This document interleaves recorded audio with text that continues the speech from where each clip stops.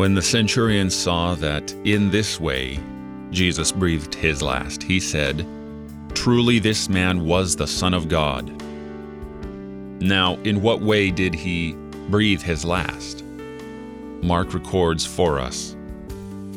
Jesus uttered a loud cry and breathed his last.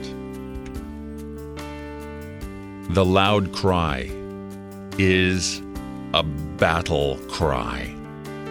It is a bellow calling upon everything in his body because he has won.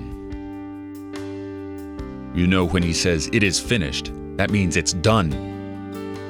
Salvation is accomplished when he's on the cross.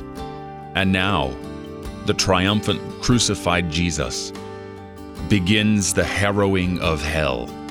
He goes down into Sheol to claim his own.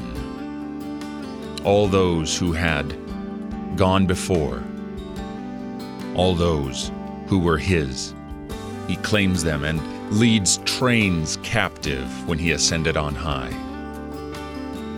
Jesus roars in triumph. He has conquered.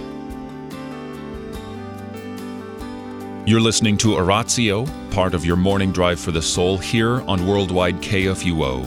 Christ for you, anytime, anywhere.